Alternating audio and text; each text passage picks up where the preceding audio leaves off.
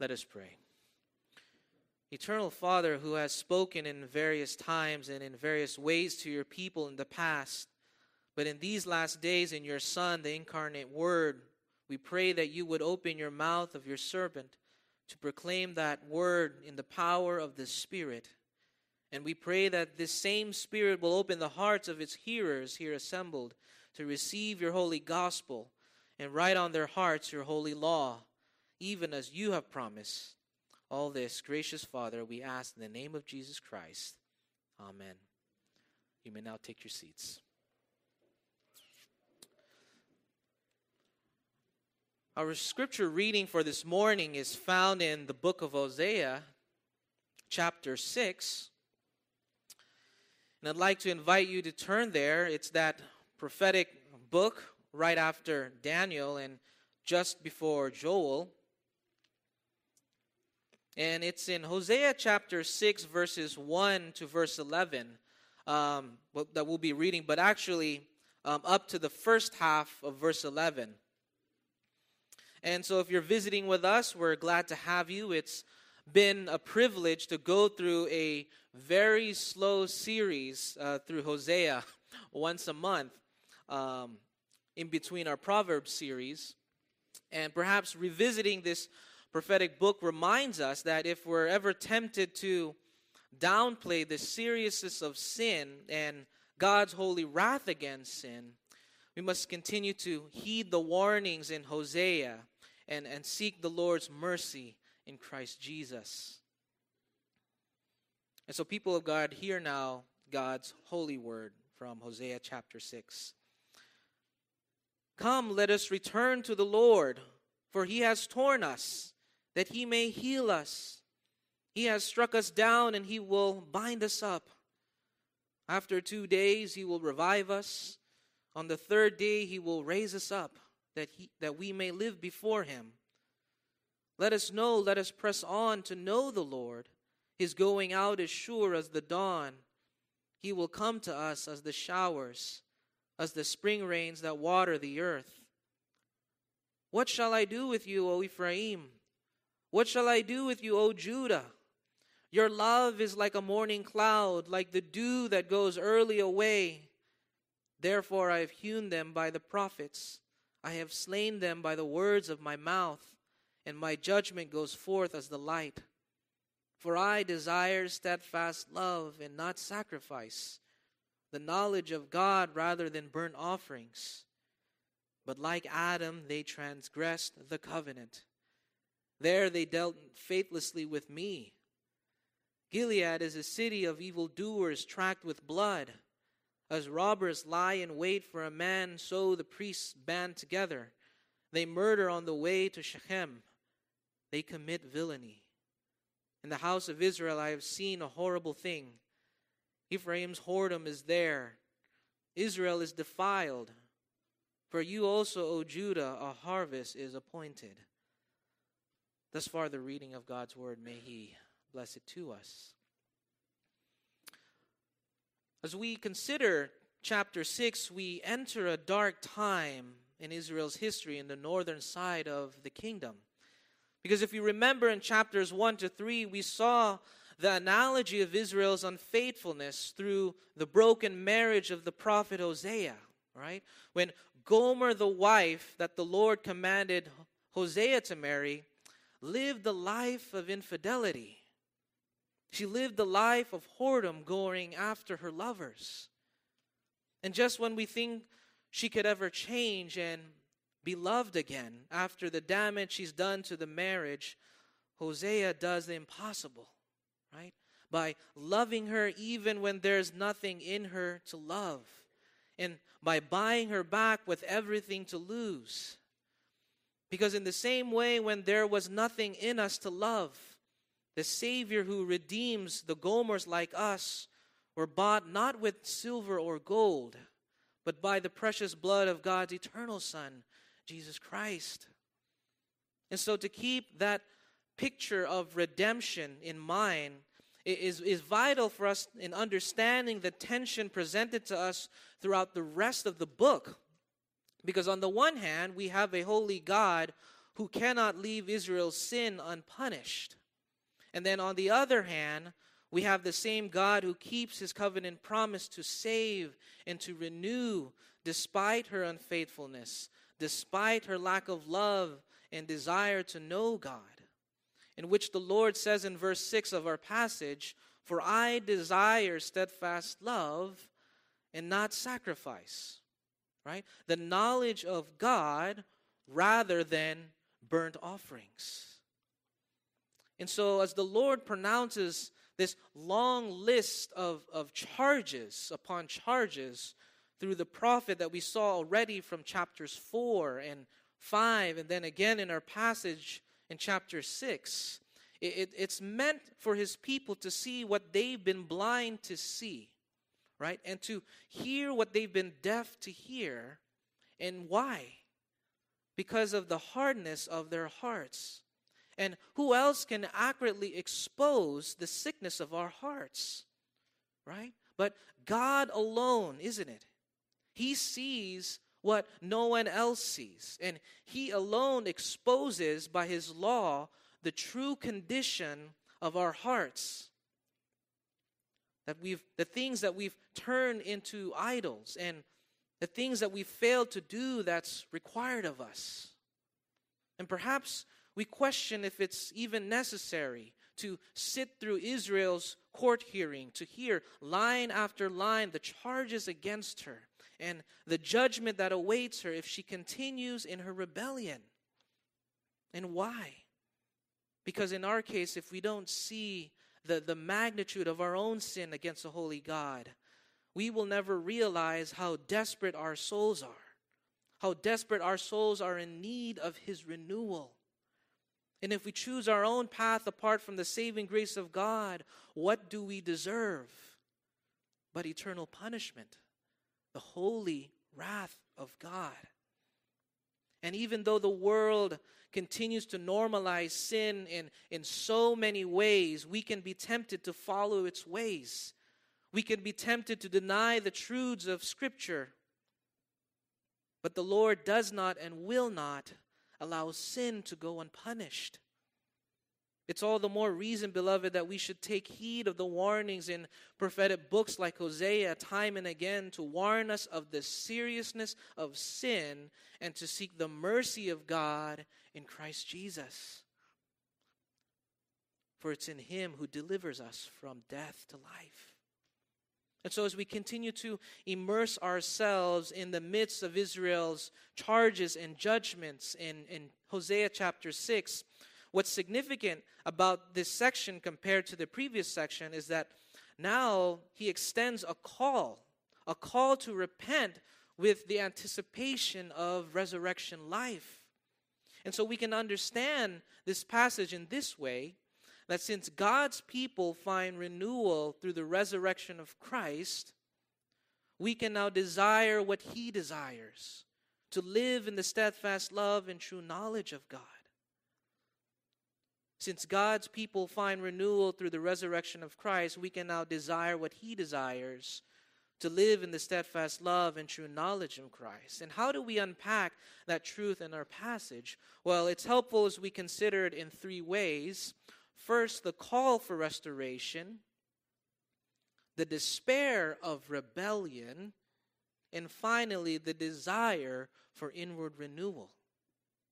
Right? The call for restoration, the despair of rebellion, and finally, the desire for inward renewal. And first, the call for restoration. And we see that in verse 1. We see the call extended to Israel. Come, let us return to the Lord, for he has torn us. He has struck us down, or he has injured us.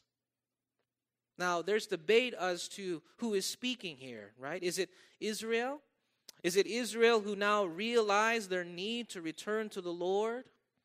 Or is it Hosea speaking here, calling upon his fellow Israelites to return to the Lord? Well, it seems that only Hosea is really speaking here, calling upon them, rather than the collective voice of Israel, because Israel proves to remain unresponsive to this call. Because in just a few verses later, in verses 4 and onward, the Lord says, "What shall I do with my people, Ephraim and Judah? What shall I do with you? Your love is like the dew that disappears so quickly. You remain a faithless people." And so Hosea is pleading with his Israelite brethren to repent, to return to the Lord, especially after the Lord's discipline.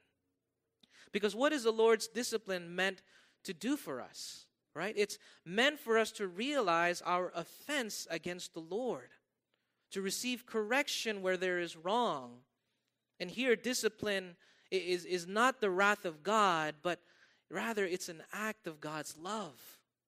The Lord tells his people in Deuteronomy chapter 8:5, "Know that in your heart, that as a man disciplines his son, the Lord your God disciplines you."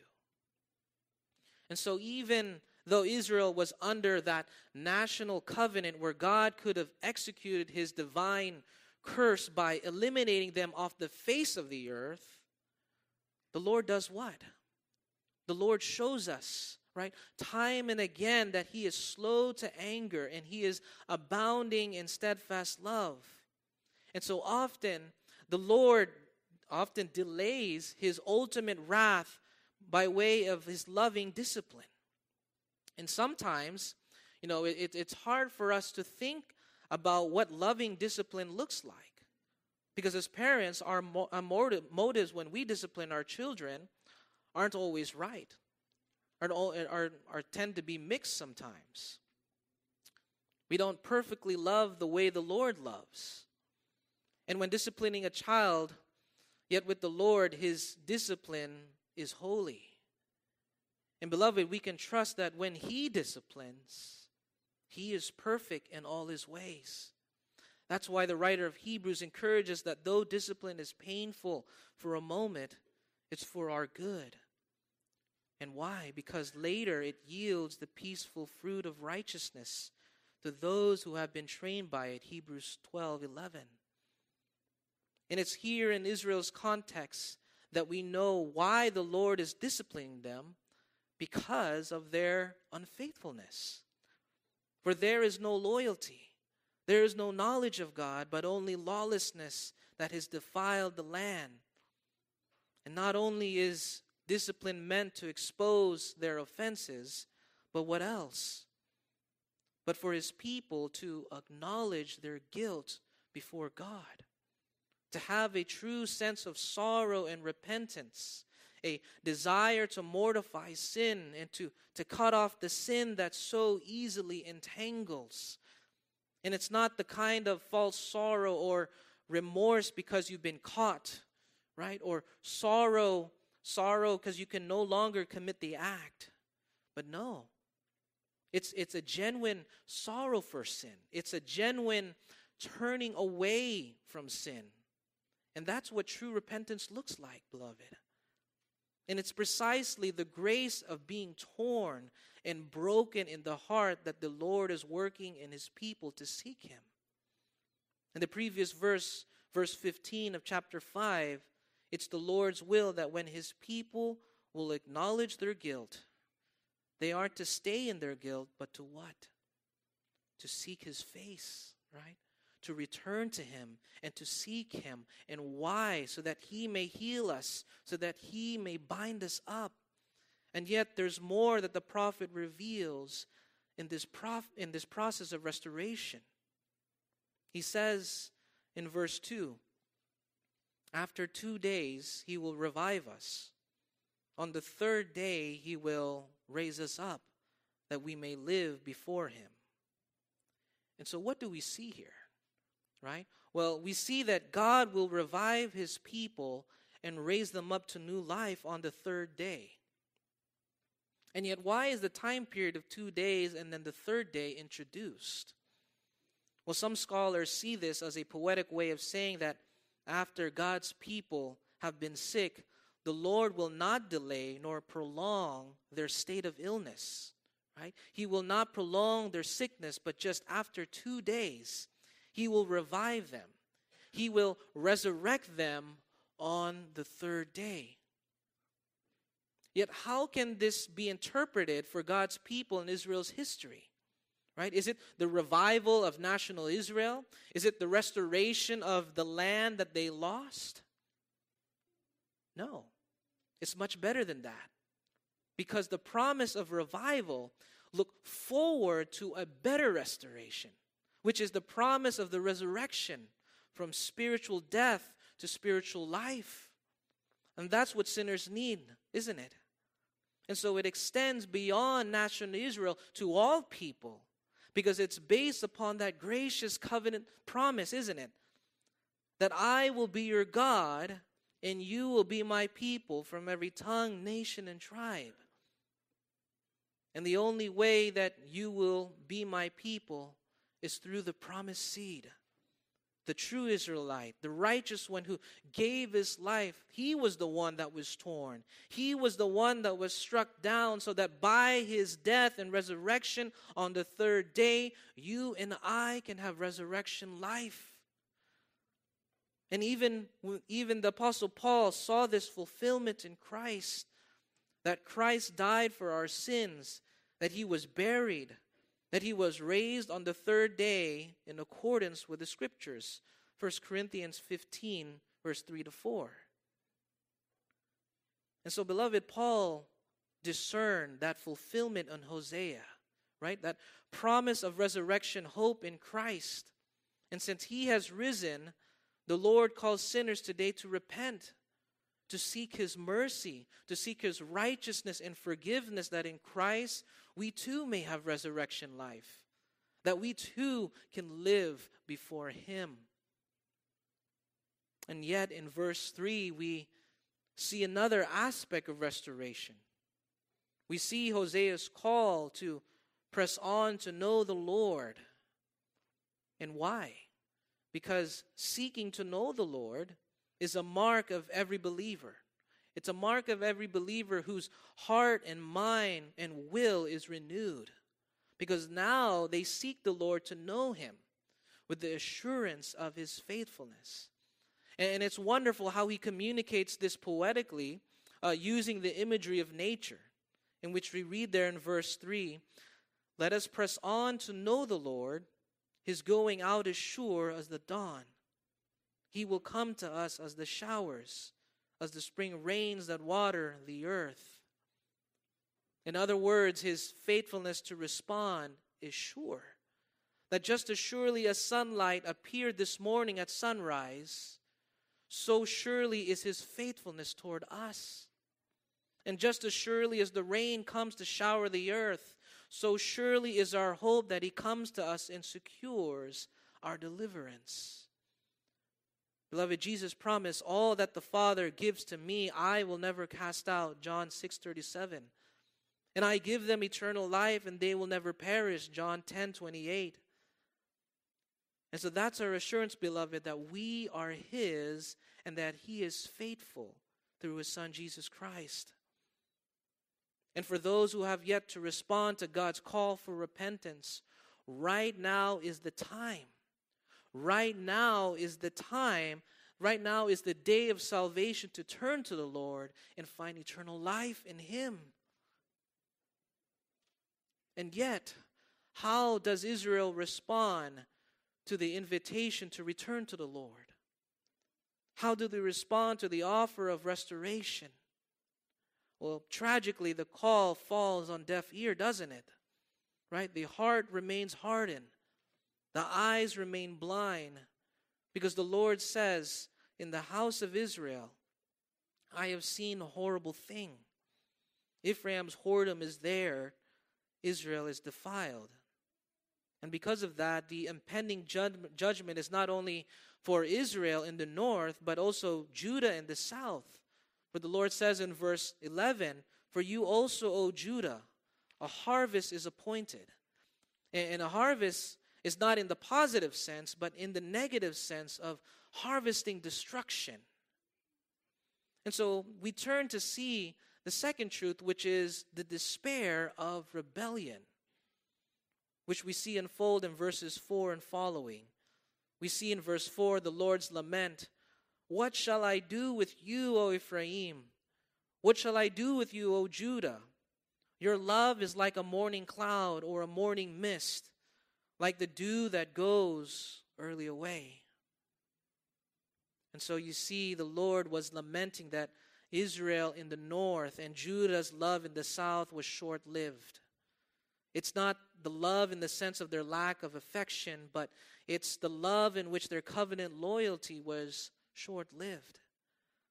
In the same way that when the morning dew is hit by the sunlight, the dew quickly dries up and is also short-lived. And so the more they accommodated to sin in their lives, the more their loyalty quickly disappeared until their love became non-existent.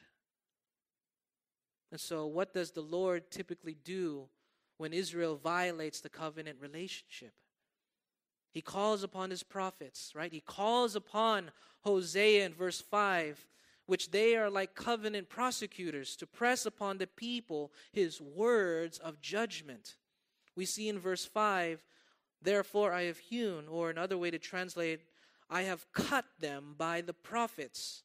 I have slain them by the words of my mouth, and my judgment goes forth as the light. And so we see that the Lord, by the light of his judgment, exposes their hypocrisy in verse 6.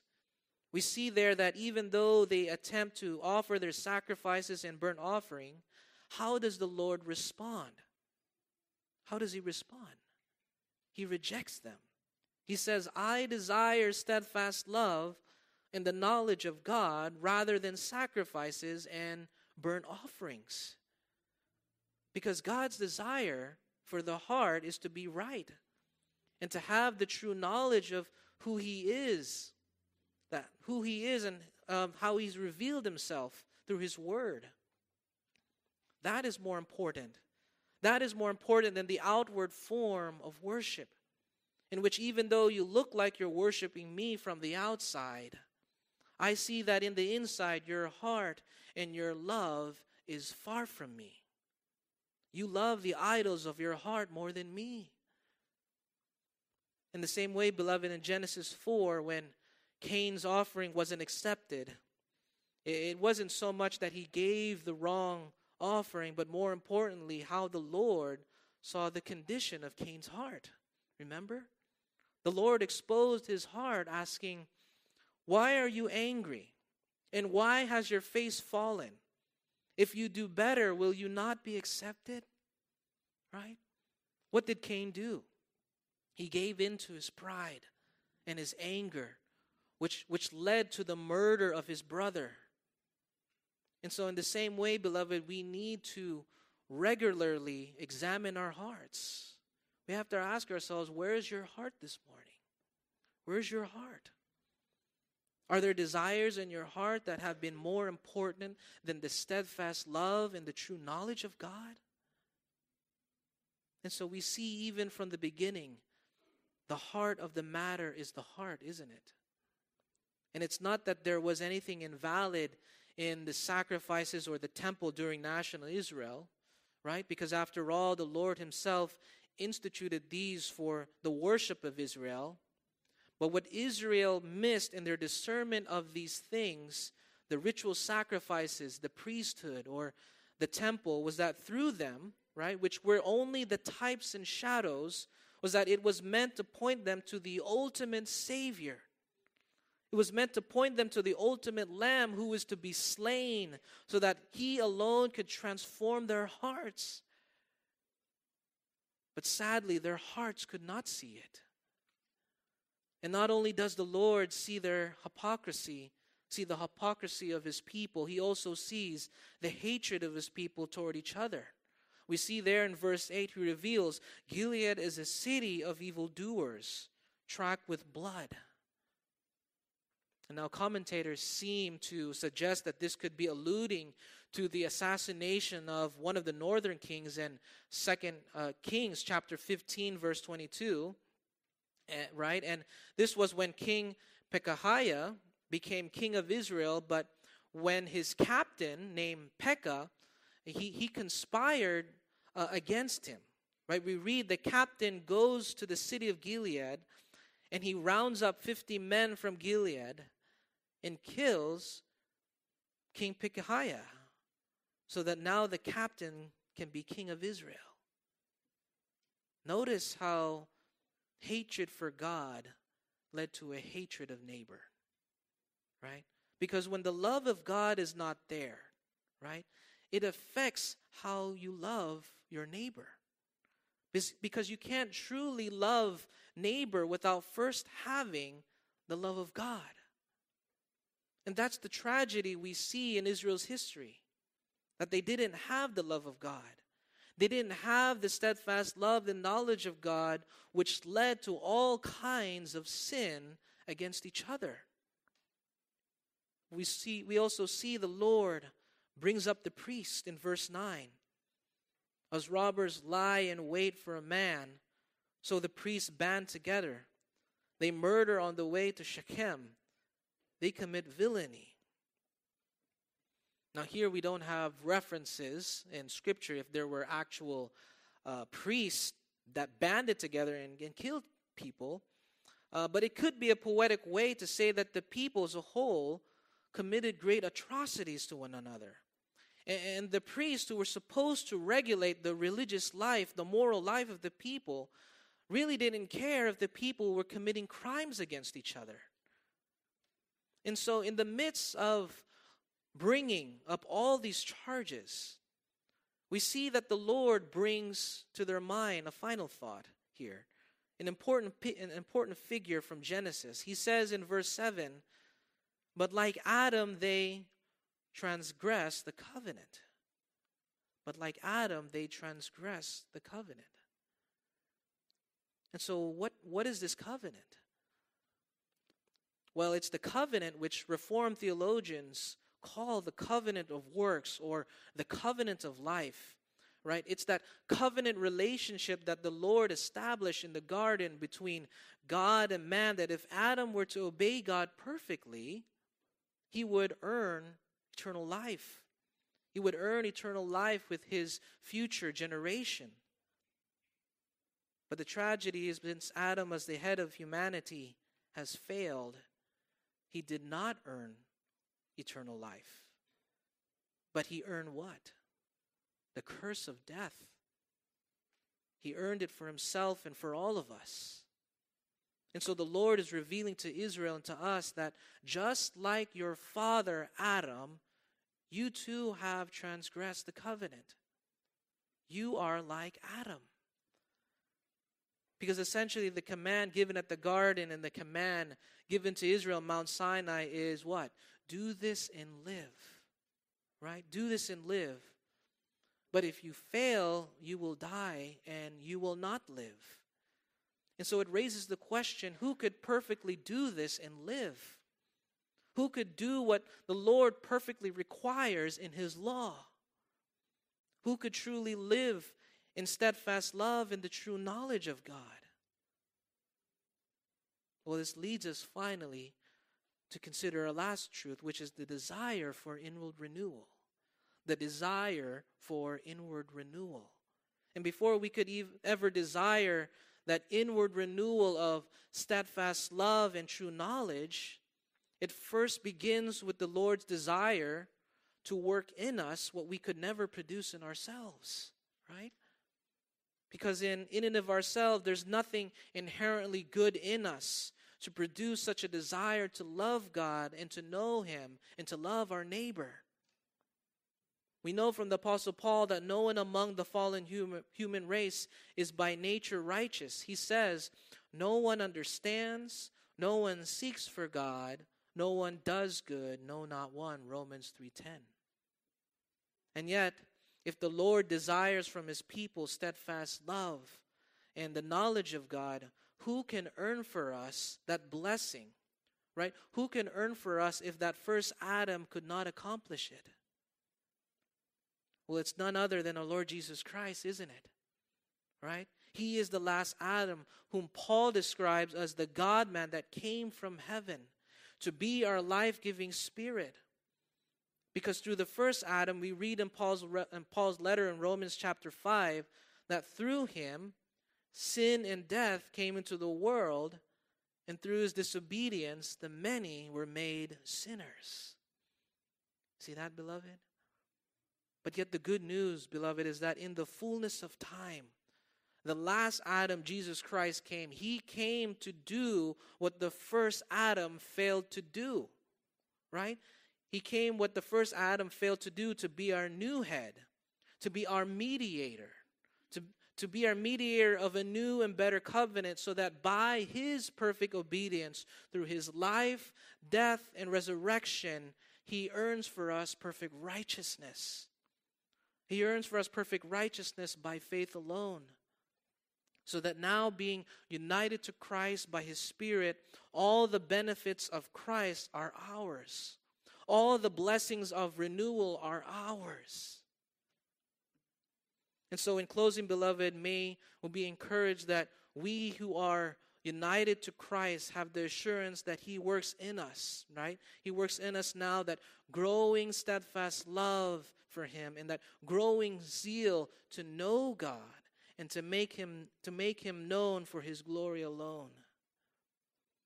And that may we have that confidence that he will keep us secure until the end of the age, for his promise in Christ are yes and amen.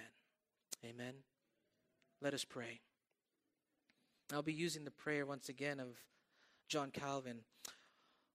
O grant, Almighty God, that we, being renewed by your Spirit, may not only remain constant in the fear of your name, but also advance more and more and be established, that being armed with your invincible power, we may strenuously fight against all the deceits and assaults of Satan, and thus pursue our welfare to the end. And that being sustained by your mercy, we may ever aspire to that life which is hid for us in heaven, through Jesus Christ our Lord. Amen.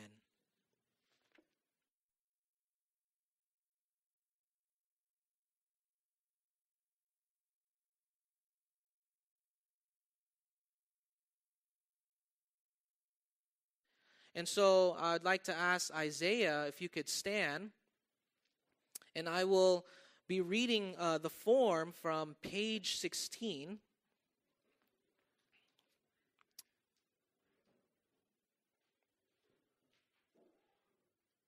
And I'll be asking the 4 questions, right? And then after the 4 questions, I will ask you what your answer is, okay?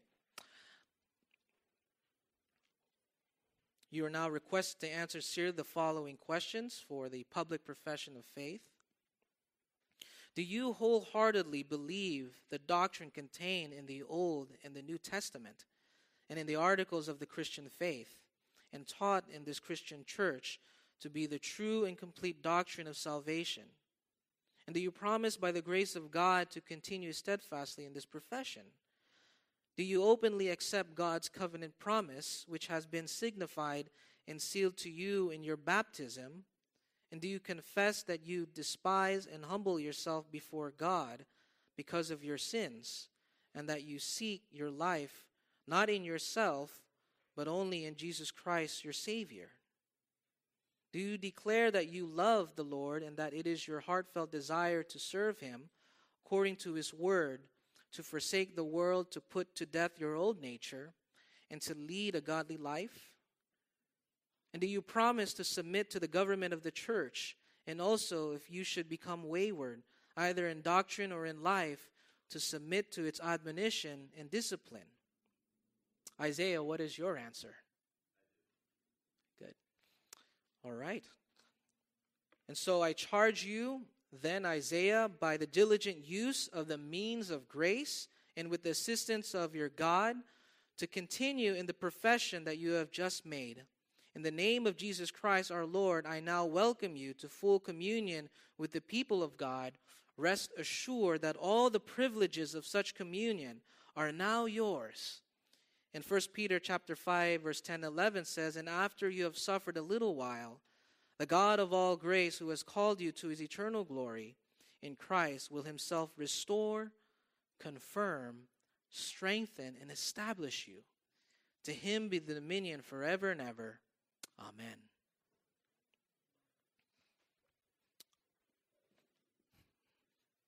Congratulations. It's a gift from the church. All right.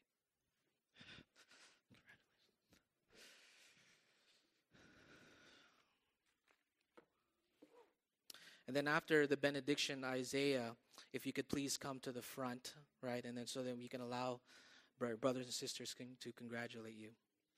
And so let's turn now in God in prayer and thanking Him for Isaiah's public profession. Heavenly Father, we thank you that you have embraced Isaiah in your covenant together with his parents. We thank you that you have included him, your servant, in the Christian church and granted him all the many blessings of the covenant community. We praise you that you added the special grace of your Holy Spirit so that of his own will, he came here today to profess your truth and to consecrate his life to your service.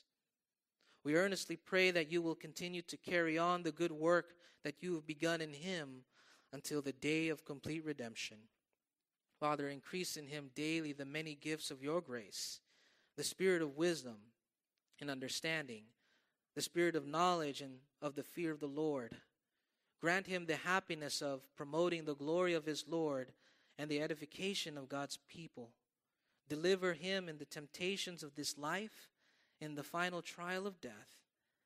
And in that day when you make up your jewels, set also him, your servant, in your crown, that he may shine as a star to your praise forever and ever. Amen.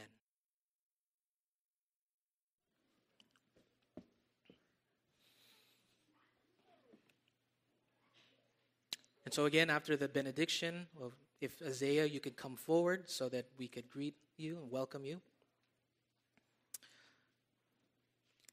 And so, before that, our song of response is found in number 138B, With Grateful Heart My Thanks I Bring, 138B. Please stand.